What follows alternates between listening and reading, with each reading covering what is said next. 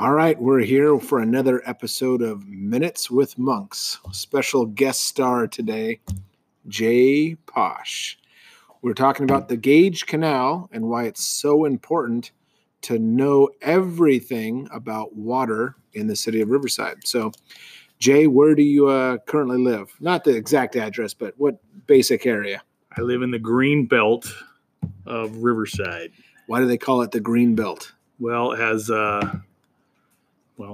all the orange trees, lemon trees, avocado trees, large properties. How many acres do you have here? I sit on 5 acres. Okay. What's that big empty pile of dirt next door? There is no. It's another 5 acres I also own of lemon groves. Okay, so we'll get into that specifically in a bit. Between oranges and lemons and avocados, I'm assuming you have all three here on the property? Yes, I do. Okay. So tell me a little about, let's just assume I'm from Orange County. I just came out to Riverside looking at these properties, 5 acres, really impressed with how amazing they look and smell, and 5 acres of citrus. Why is it important to have Gage Canal shares, and what is a share of the Gage Canal? Well, first, the reason you need, of course, the Gage Canal is to take care and water all these trees that we have on the property. I don't have an exact amount, but I have a variety on this 5 acres. I have a lot of avocado trees, and I have a majority navel orange trees. And as far as why we need the water is, of course, to keep those things watered. And it's very cost effective to use the Gage Canal water. And the shares, of course, are very important to the landowner for the future of the green belt, to keep it what it is, which is a preserved area for the greenery. So it's all agriculture. It's all agriculture. You got many different types of agriculture going on here. Where does this water come from?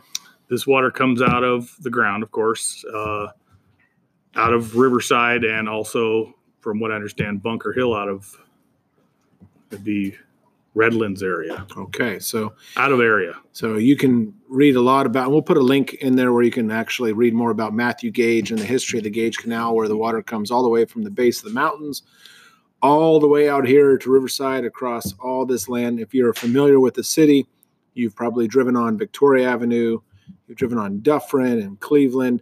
So those are all streets that are right in the heart of the green belt here in Riverside.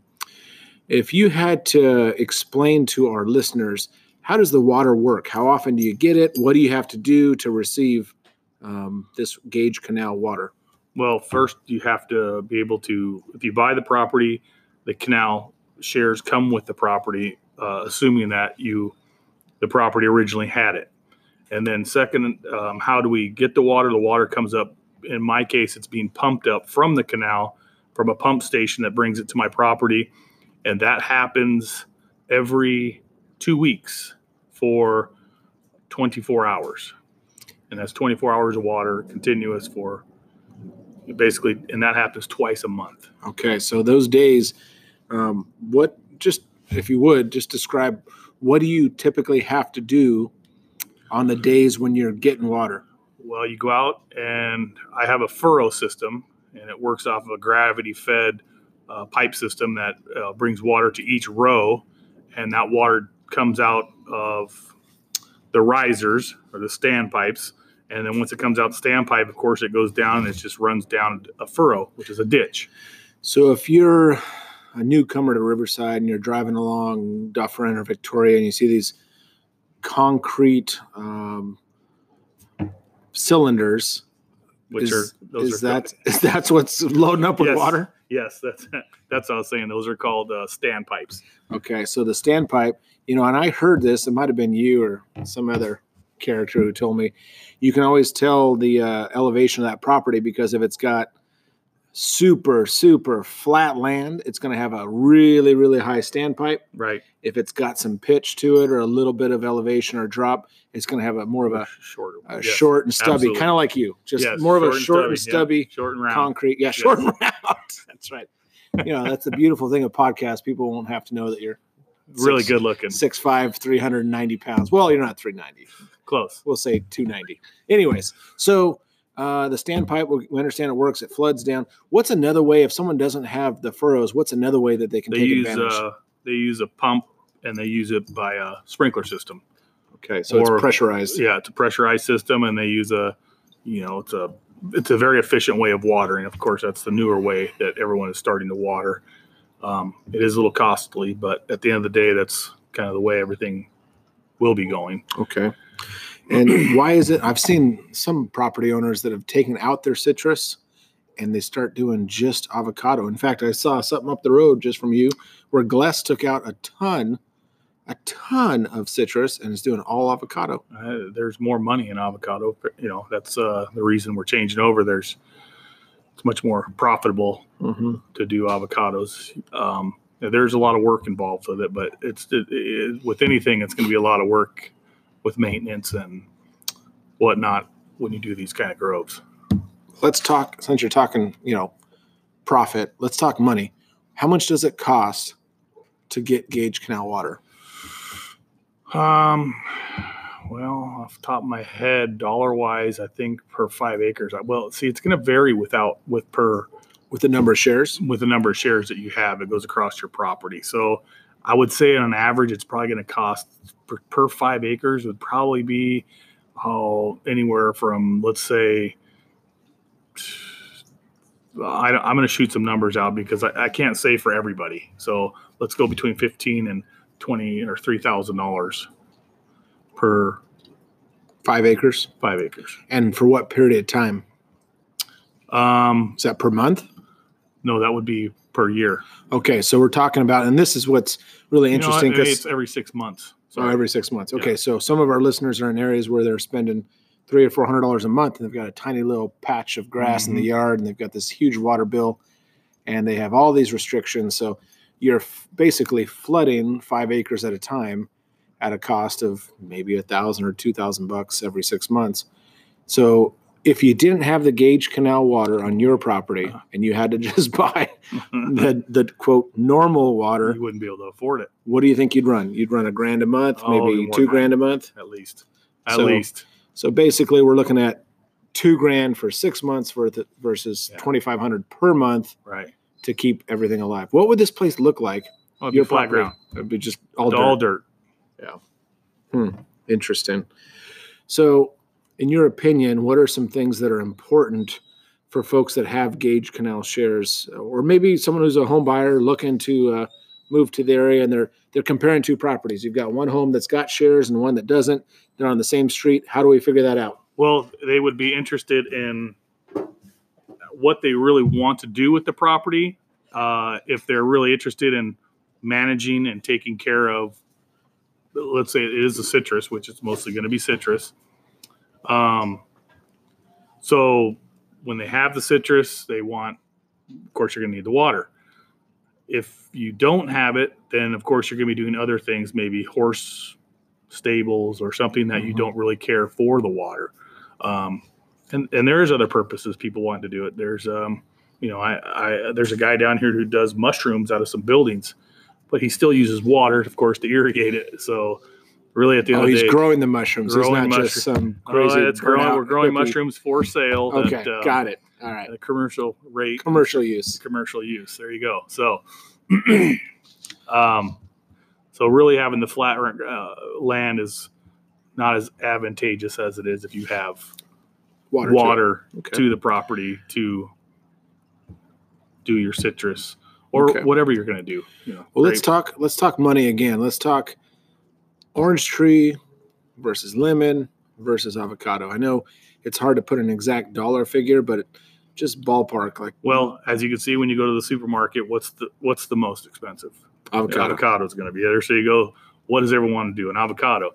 Well, some of the other things that are very profitable would be those little, the kids love those little cutie oranges. So those would be something that would be very highly advantageous for people to put on their property. And also the lemons are always pretty consistent because lemons go in quite a few different, you have it in your drink, you use it for barbecue, and you use it for seasoning, you use it for quite a few different things. So the lemons are pretty rounded. And of course, avocados are pretty rounded for the person that likes the avocados. But, Well, I know because it's been quite a few years that we've done real estate transactions together, but I think one of the most exciting ones was that 5 acres next door to you that we're able to pick up from the bank. Right. The bank didn't seem to care about the Gage Canal shares, and we had to become private investigators and find the previous owner. Right. Go get them to sign the certificate. And fortunately, those were still able to. We were able to still process those and get them for the property to keep it for what it is today, which is all lemon groves. Very nice, beautiful lemon groves.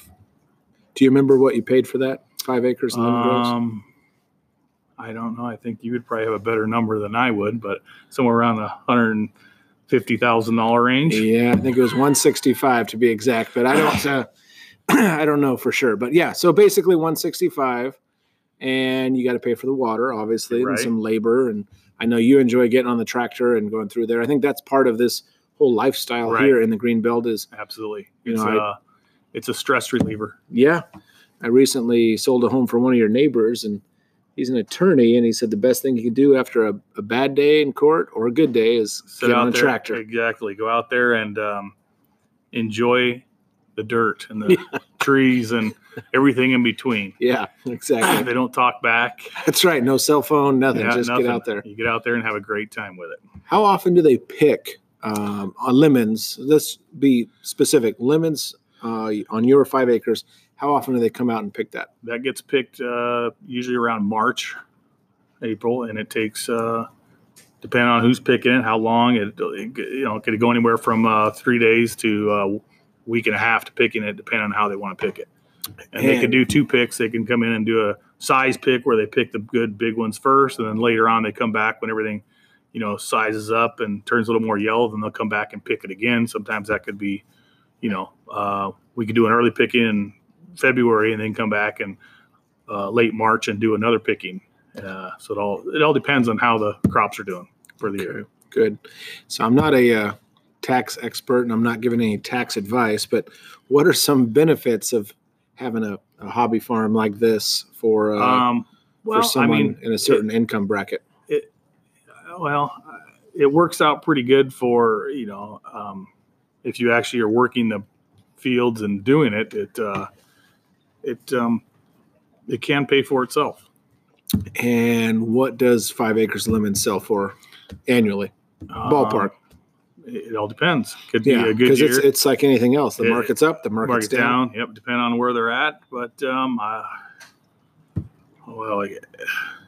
can go with an average about. Let's go for that 5 acres. Let's go with an average of I couldn't even give you a real accurate number on it. 12, 15 grand. Yeah. So let's say it's 15. I think if you're looking at maybe, year over year, whether it's 12, 15, 20, doesn't matter. It's just cash money shows up.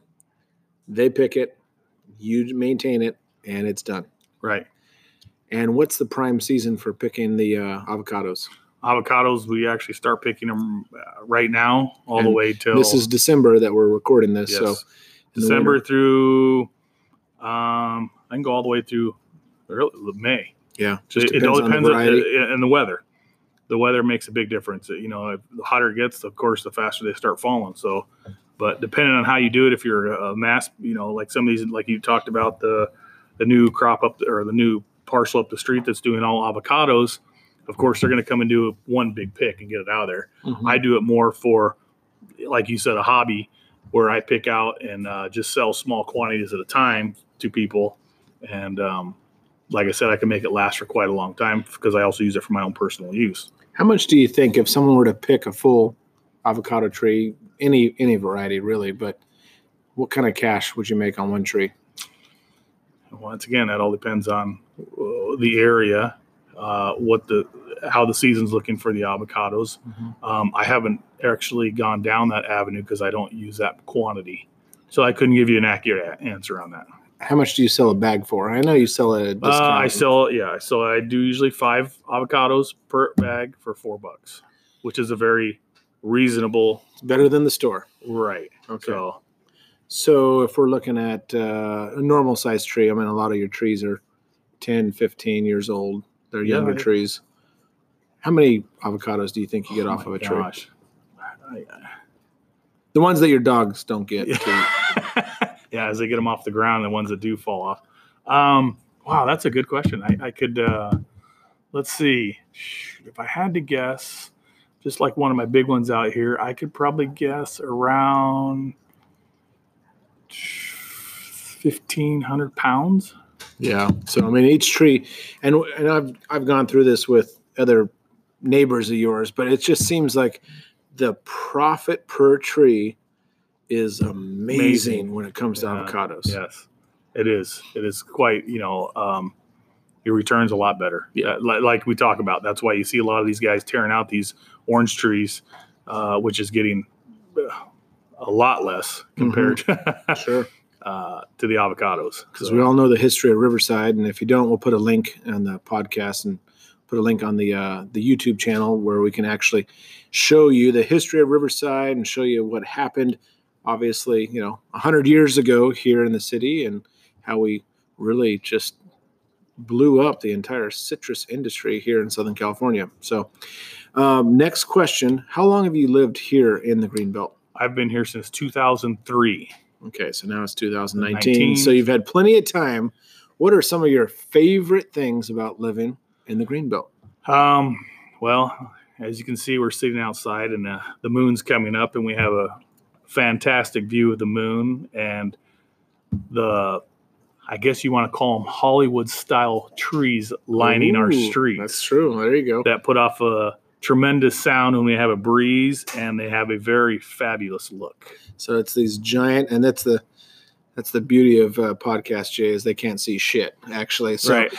We have Washingtonian palms that line up and down the street here, and it's just beautiful because it's a nice backdrop. Well, that was what I was saying about the Hollywood scene of the palms that you would see. Giant, skinny palm trees. That's beautiful. Exactly what we have. Sounds great. Looks great. Sounds great. I wish our listeners could actually smell how amazing this is, especially when the orange blossoms come in. It is a very, as long as you don't have allergies, it's a beautiful time. Let me preface this. If you're allergic, no. So it's interesting because we had talked about this before. If you're in Orange County, you want to see the ocean. Yep. If you're in San Bernardino County, you want a nice view of a snow-capped mountain. If you're here in Riverside, you want to see the Greenbelt. Yep. You want to see it. You want to smell it. You want to live right here. Yeah. We're in the middle of the city, but we're in the middle of our citrus, kind of a private oasis. Because what are you? How many minutes to a grocery store? 5 minutes. Yeah. I know you like to joke about your private ice box called 7-Eleven. And right down the street. It's about 4.5 minutes down the street. You're never out of anything. Never out of anything. All right. So, okay, let's move ahead. Something that we like to talk about with each guest is we want to ask you if you wouldn't mind sharing why Riverside? How did you end up here in Riverside? Well, I was born and raised here in Riverside. As you know. Oh, yeah. Well, yeah. Full disclaimer here. We were neighbors as young kids. And, Jay was the rotten next door neighbor. Well, not next door. He was a couple doors down from me, but we were very lucky to grow up in a great neighborhood in Riverside. Which is very close. As a matter of fact, we overlooked a lot of this. Yep. These orange trees and got to hear the fans running in the early morning and the cold days and all that stuff. Coyotes, and that's right. Talking to the people that lived up there on the Poppy Hill. Yep. Actually, we'll do another podcast just on Poppy Hill. That'd be fun. Yeah. Talking about some of these guys that come out here and lit the smudge pots way back in the day.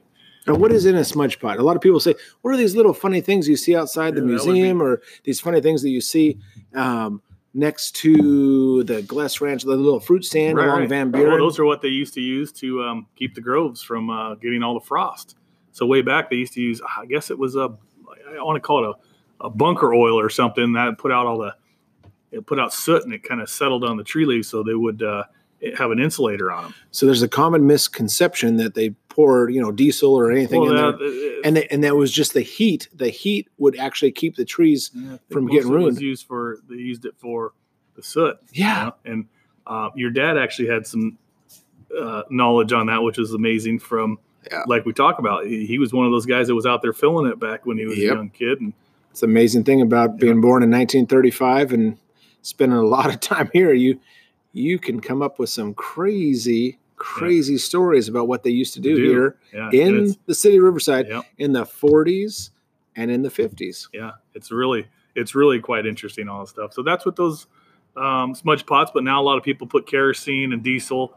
And they can't. You don't use them in the groves anymore.